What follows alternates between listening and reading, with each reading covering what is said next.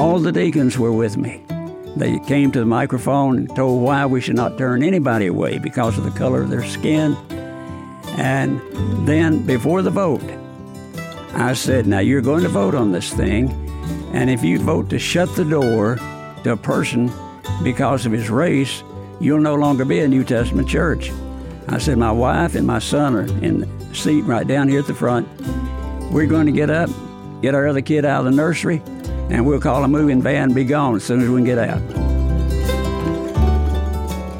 Hi, and welcome to Mid-South Viewpoint. I'm Byron Tyler. Pleasure, friend, to have you stop by. On occasion, we have the opportunity to visit with some friends that we haven't talked to in a while. And that is the case today as we welcome Pastor John Bomar. Currently, he's serving at Elliston Baptist Church. We've got a journey to share. Brother John, welcome to the show. How long has it been since you've been here with me? Well, I imagine about 20 years. Has it been that long? I think so. Oh, my goodness. It's so hard to believe. The first time I met you, you were teaching at Mid-South Bible College. You were teaching a speech class. You were teaching a hermeneutics too, weren't you? It was homiletics. Oh, homiletics. Yeah. Okay. I don't want to get my hermeneutics confused with my homiletics, but it was homiletics, which is delivery of a sermon. Is that correct? Yes. Preparing a sermon? Preparation and delivery of sermon. And also in speech, I know you taught that there at Mid-South Bible College. You did that for a number of years, didn't you? 35 years. 35 years. You saw the school transition from Mid-South Bible College to Crichton College. Yes.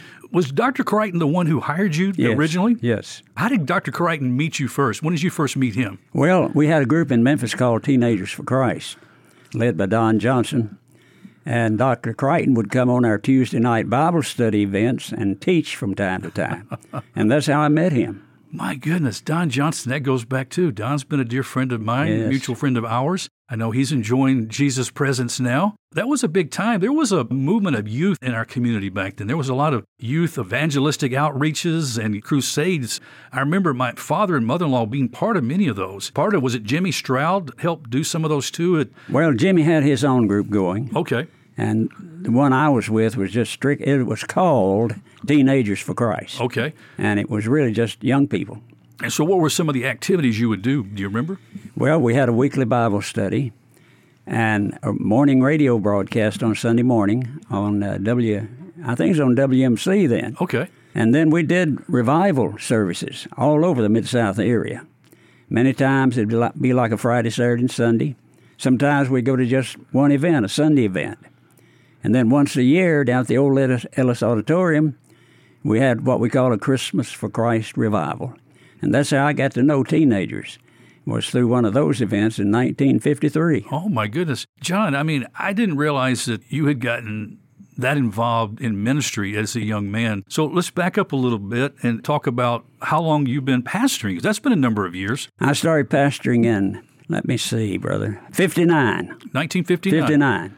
Okay, I got to do the math. I'm trying to... About 64 years. Thank you. That's my favorite number, 64, right? AM 640 on the AM dial. Yeah. So you've been preaching for 64 years. Do you remember that call to preach? I've talked to pastors before, and they said, well, I know specifically, I know that without a doubt that God called me to pastor and to preach His Word. When I was working with Teenagers for Christ, over a period of about a couple of years with them, I began to feel the Lord's call for me to preach. And then Don would give me opportunities to speak at the Bible study group. I was a member of Bellevue Baptist Church then, and they would ask me to do Sunday morning devotions for our youth department, which ran about 40 or 50 people. It just gradually kept impressing on me, the Lord did, that I want you in ministry. Wow.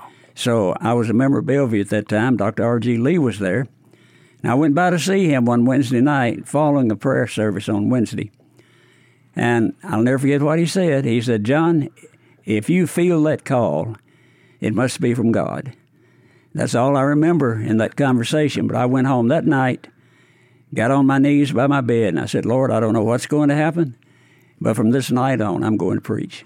Wow. Do you remember the very first sermon you preached? I really don't. That's amazing. Most preachers remember their first sermon. Yeah.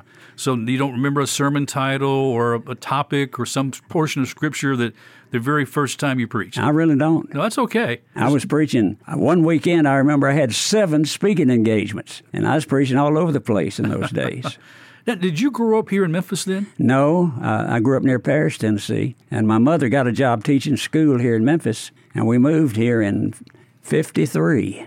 Tell me, John, something about Ora Lee Hill Bomar, which was your mother. Yes. Tell me something about her that you learned as growing up as a child. Maybe something about her character, something she instilled in you, a value or something that you've carried with you all these years. Well, she is one of the most dedicated Christians I've ever known.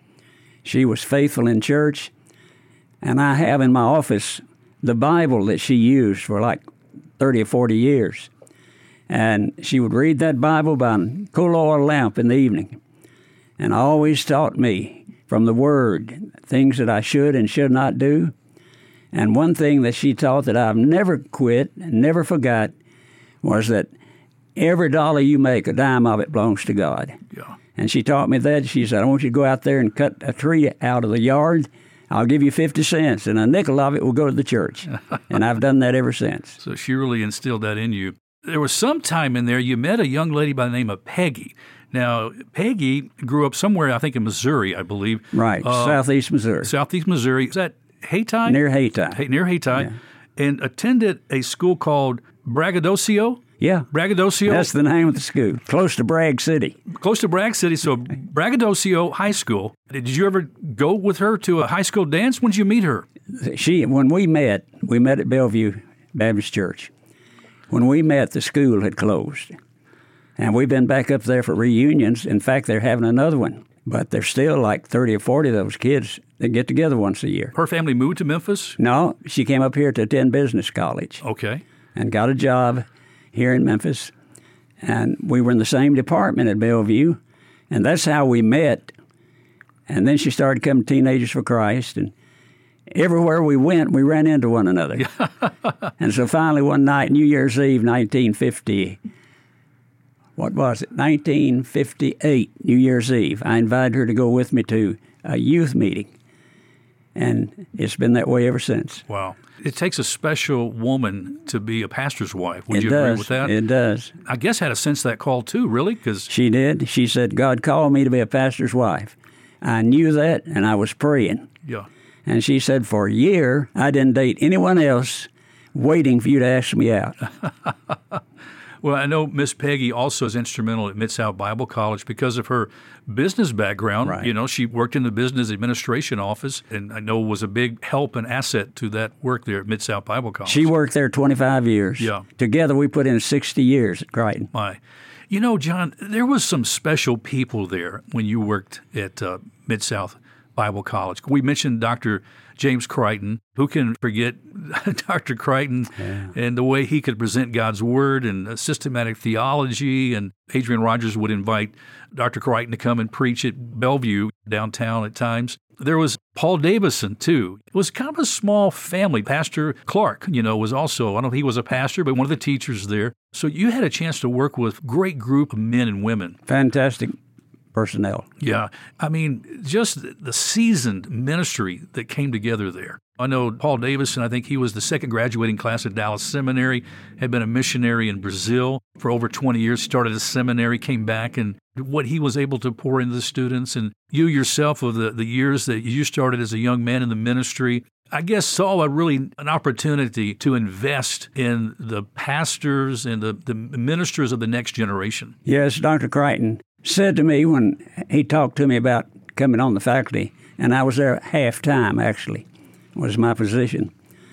He said, you're multiplying your ministry with these students. And I never forgot that. Yeah. And today, all these years later, I meet young people everywhere. I was in your class at Crichton College or Mid-South Bible College. Yeah. It's very rewarding. I can't imagine that it is. Now, God has blessed you and Peggy with 2 children. Right. Give us an update on your family. Well, Mark and Rachel, they live in Olive Branch, Mississippi. Neither one of them ever married. And they love the Lord. They witness for the Lord. She's a member of Big Baptist Church down in Olive Branch. I remember back in the days at Mid-South Bible College, your son John played on the basketball team. Mark. Excuse me. Yeah, I meant to say Mark. Mark played on the basketball team. Yeah. Yeah, he was a good player. He was a good player. Yeah, that was probably one of the star players at that time at Mid-South. Yeah, they had me for some reason announcing the games. I remember we had some good times back then. Okay, not only do you have Mark and Rachel, but there's two other children, Molly and Cricket. Now, how much like your children are they, and which one is closest to you of the two? You're talking about the two pups. Yeah. Cricket is less than a year old. She's a short-haired German pointer, and that's what us country folks would call an old bird dog. I don't know why they wanted a bird dog for a house dog, but that dog tears up everything she can get a hold of, and they love her to death. You know, John, one of the memories that you and I have together, you remember the Platinum Plus topless dance club that was over on Mount Moriah for a while. Yes. And there was a group of people, citizens for community values, that would go and march around, with signs. And we did something that was quite unique. I remember doing, at the rush hour traffic, a live broadcast from a Christian radio station. We did a live broadcast from the picket line, and you and I marched around with a microphone, and we did interviews. Pat McClurkin joined that group, too. Remember that? Yes. Yeah, we were a chapter of the American Family Association, Don Wildman's group. And I directed that for maybe 10 years. How did you get involved with that? Why, too? Because, pastors have so many responsibilities with their own congregations. Well, it started with the Playboy Channel. Coming into my home, it was a teaser they would put on every night. And unsolicited, and that infuriated me because I had a teenage son there. And so we started picketing Cablevision to get that off, which we did after a couple of years. And Don Wildman, of course, had his group out of Tupelo, Mississippi. And he came by my office one afternoon. He said, "I want you to lead the Memphis chapter here." And I took it, and we did. Yeah. And that work has grown itself, through the radio, and the American Family Association, and radio, too. But you stayed active for 10 years, you say? About 10 years. So what are some other things that you got involved with over that time? You remember?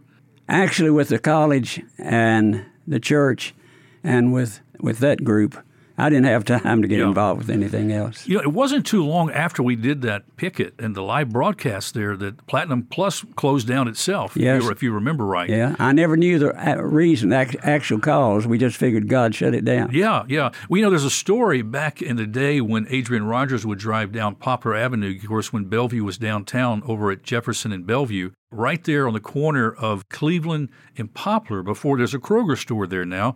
But there used to be these little shotgun stores and kind of a house or two there. And a couple of them were, those type of establishments, And I remember Adrian Rogers said that every time he would go by, he would say, "Lord, close those places down, close those places down," and invited the church, to pray that same thing. And within not too long after that, those places were gone. They bulldozed them down, built a parking lot, and put a Kroger store there. And that's been that way for many, many years. Mm-hmm.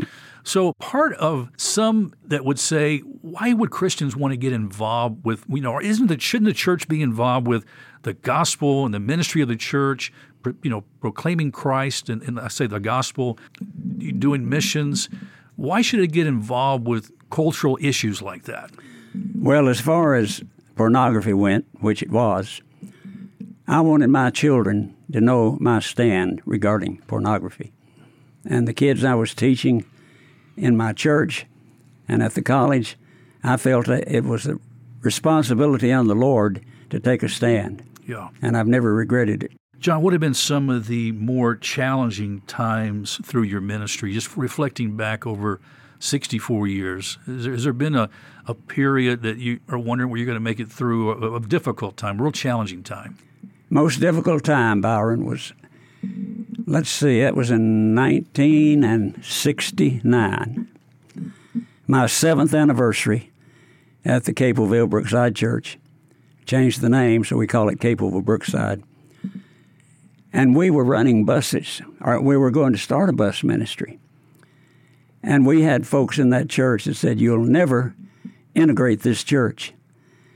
And so I was trying to smooth it over and let it wear itself out, but it wouldn't wear itself out. And they said, "If you don't do something, we're going to do something," that small group in the church. So I called a business meeting. On a Sunday morning, after the Sunday service, we had an hour-long business meeting. And all the deacons were with me. They came to the microphone and told why we should not turn anybody away because of the color of their skin.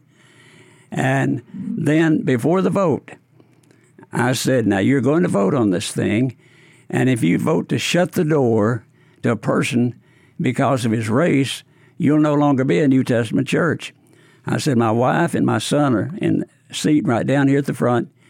We're going to get up, get our other kid out of the nursery, and we'll call a moving van and be gone as soon as we can get out. Oh, my. And the vote was taken. 87% supported it.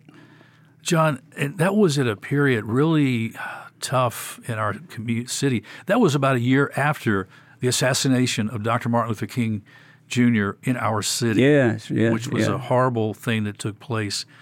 And there was so much division. There were churches. There were men like yourself that were willing to stand up for what was right. Like you said, this is a biblical issue. And these are the things we're seeing deal with our culture today and our society today when it becomes with race. And the Bible is very specific about the gospel is a gospel for all nations. Amen. God doesn't consider the color of skin. It is what Dr. King said, a matter of the heart, right? It's a heart that needs to be changed. Yeah. And only Jesus Christ with the gospel, the power of the gospel can change a heart. Amen. Well, after we opened the doors, we had a missionary from Africa who was home on furlough and worked as my associate for a year. We had about 100 African-American kids that would come to Sunday school. Amazing, brother. You mentioned capable because there was, at one time there was a lot of little communities within the greater Memphis area. Even Frazier was almost like its little town. In Raleigh, like you said, capable. It was unincorporated area, but it was kind of its own little community, right? Yes. And a lot of that's just kind of been overtaken by Memphis proper because it was Capable Baptist for many, many years. And then as you changed the name, why was the name changed to? Well, it was founded in 1920 as Capelville Baptist Church. They met in an old broom factory that had been abandoned. And gradually over the years, they were able to add on until we had facilities for every age group and all of that. But we were in a high crime location out there. Yeah. And after we had been robbed a time or two, we knew that we needed to move out for the safety of our members. Yeah. And also everybody was moving east. Yeah. So we moved out on Germantown Road near Shelby Drive, changed the name to Brookside. Yeah. We didn't want a name that would identify with a special community. Right. And then about 16 years after that, everybody moved toward Mississippi. And so we moved down there out of Olive Branch on Highway 302. Oh, that's where the church is now? Right. And that's where I retired. Okay, yeah. So are you considered the pastor of emeritus there? Yeah. Okay. Yeah. So they give you some privilege or rights? Or they gave me an office there. They gave you an office there. Yeah. But now recently you were telling me that you have been the interim pastor at Elliston Baptist. Is that right? Or well, for all practical purposes, I'm the pastor. You're the pastor. But when I went there, I thought I'd be there a few months till they'd call a pastor.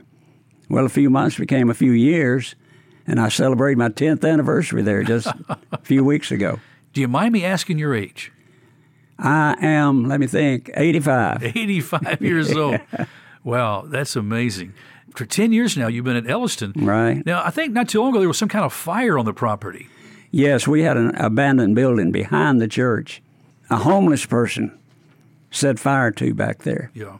And it almost set fire to the main building. Blew out some windows in the main building, and the fire truck was able to get in there and put it out. Yeah. But it burned that building to the ground. Not mistaken, there was a partnership at one time, the campus there, because that used to be Elliston Baptist Academy. Right. And there used to be a gymnasium there. A relationship with Memphis Athletic Ministries, I believe at one time, was using that facility to do after-school programs in ministry and to share the gospel. Is that still happening? No, they had stopped that work there when I went there 10 years ago. A Guatemalan group, Guatemalan pastor and his congregation now own that building. Okay. And they have a fantastic facility back there. Multitudes attending the services on Sunday. I actually have cousins attended Elliston Baptist Academy, and over on Pfizer, which is just around the corner street there, where I had an aunt and uncle that lived. When my parents went through the divorce, my mom and I lived over there for a while, so I'm familiar with the neighborhood. Yeah. Do you remember the Frosty Root Beer place there on Getwell? Yeah. Getwell and Quince. Yeah. The big, oh my goodness, they don't make them like that anymore, John.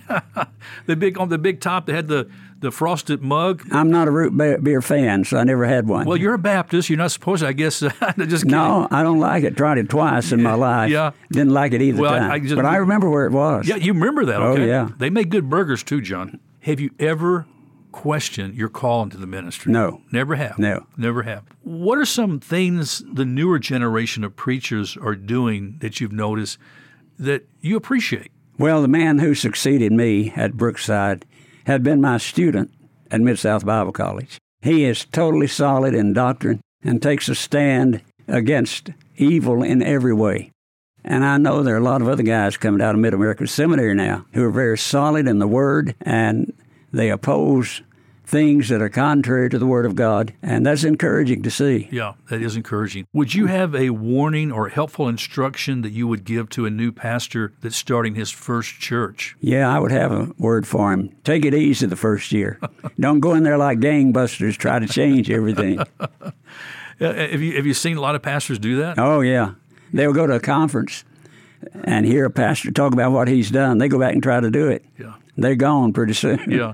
You know, I remember one of the classes at Mid-South Bible College was with Robert Dennison. I think it was Bible study methods. And he was talking to young preachers. And he said, if you've got something you think's new, he said, let it simmer for 6 months, before you preach it. Is that some of the advice you would give preachers? Oh, definitely. Yeah. Definitely. John, what's the biggest challenge for a church to be biblically based, gospel-centered in today's culture? The challenge is, if you really stand true and firm to all the Word of God, you're going to have a lot of opposition, you're going to have a lot of criticism, and you've just got to stay faithful. Yeah. How would you think the church could better follow Christ's command to make disciples of all nations in today's world? Be a witness wherever you are. Yeah. Be a witness where you work, a witness to people you meet in everyday encounters, and pray and preach missions.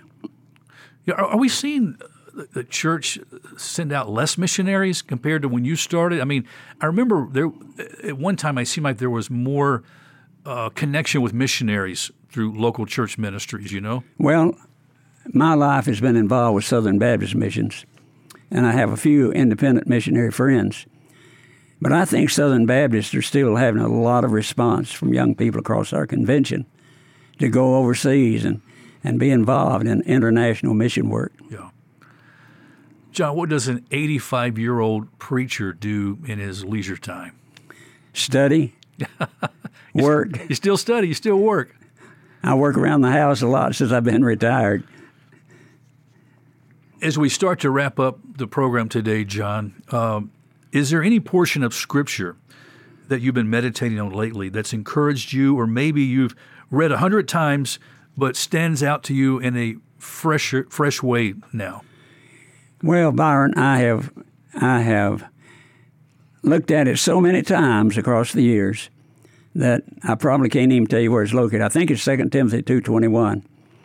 And it says, if any person will purge himself, cleanse himself from these evil things, he shall be a vessel for honor, dedicated to the Lord, prepared for every good work. I read that every morning when I get out of bed. I love that. I love that.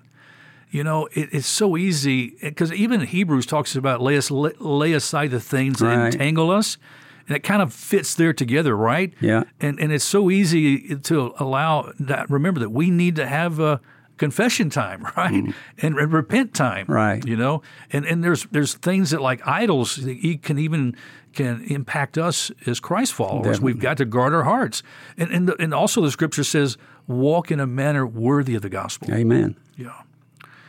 Well, John, this has been really great to have you in. What's the best advice or word you have for the church for tomorrow's generation? Teach and preach the Bible. That's it. If we stay true to Scripture, God will take care of its growing. Yeah, yeah. You've lived and preached Scripture in the Bible for so many years, and you found it to be reliable, haven't you? Yes. I've read through the New Testament about 110 times now. Wow. Not many people have done that. Yeah. You've got to familiarize yourself with the Word of God. Yes. And it'll come to you day after day when you need it most. Yeah. And that's what's so wonderful, about the Scripture and God filling us with the Holy Spirit too, that He doesn't leave us or forsake us. Yeah. And we have that fellowship with Him through His Holy Spirit and through the Bible, through His Word, as you said. It's so reliable, which I'm so thankful for. Amen. Well, God bless you, John. This has been wonderful. Do you spend much time on social media? If somebody wanted to send you an email or contact you, can you do that? They can text me. They can. You text? They can text me. Okay. Do you want to give a number? Sure. Okay. What's that? 901-355-0939. 901-355-0939. Okay. Wow. John, this has been great. God bless you and Peggy. We talked recently because we have an event coming up for our pastors' wives luncheon, and Miss Peggy was going to come, and then a schedule changed. But while I had you on the phone, I thought, well, I've got to get John, in here in the studio because it's been way too long. I always enjoy our friendship and fellowship together, and just having some conversation about the Lord, about ministry, reflecting back over your years. Amen.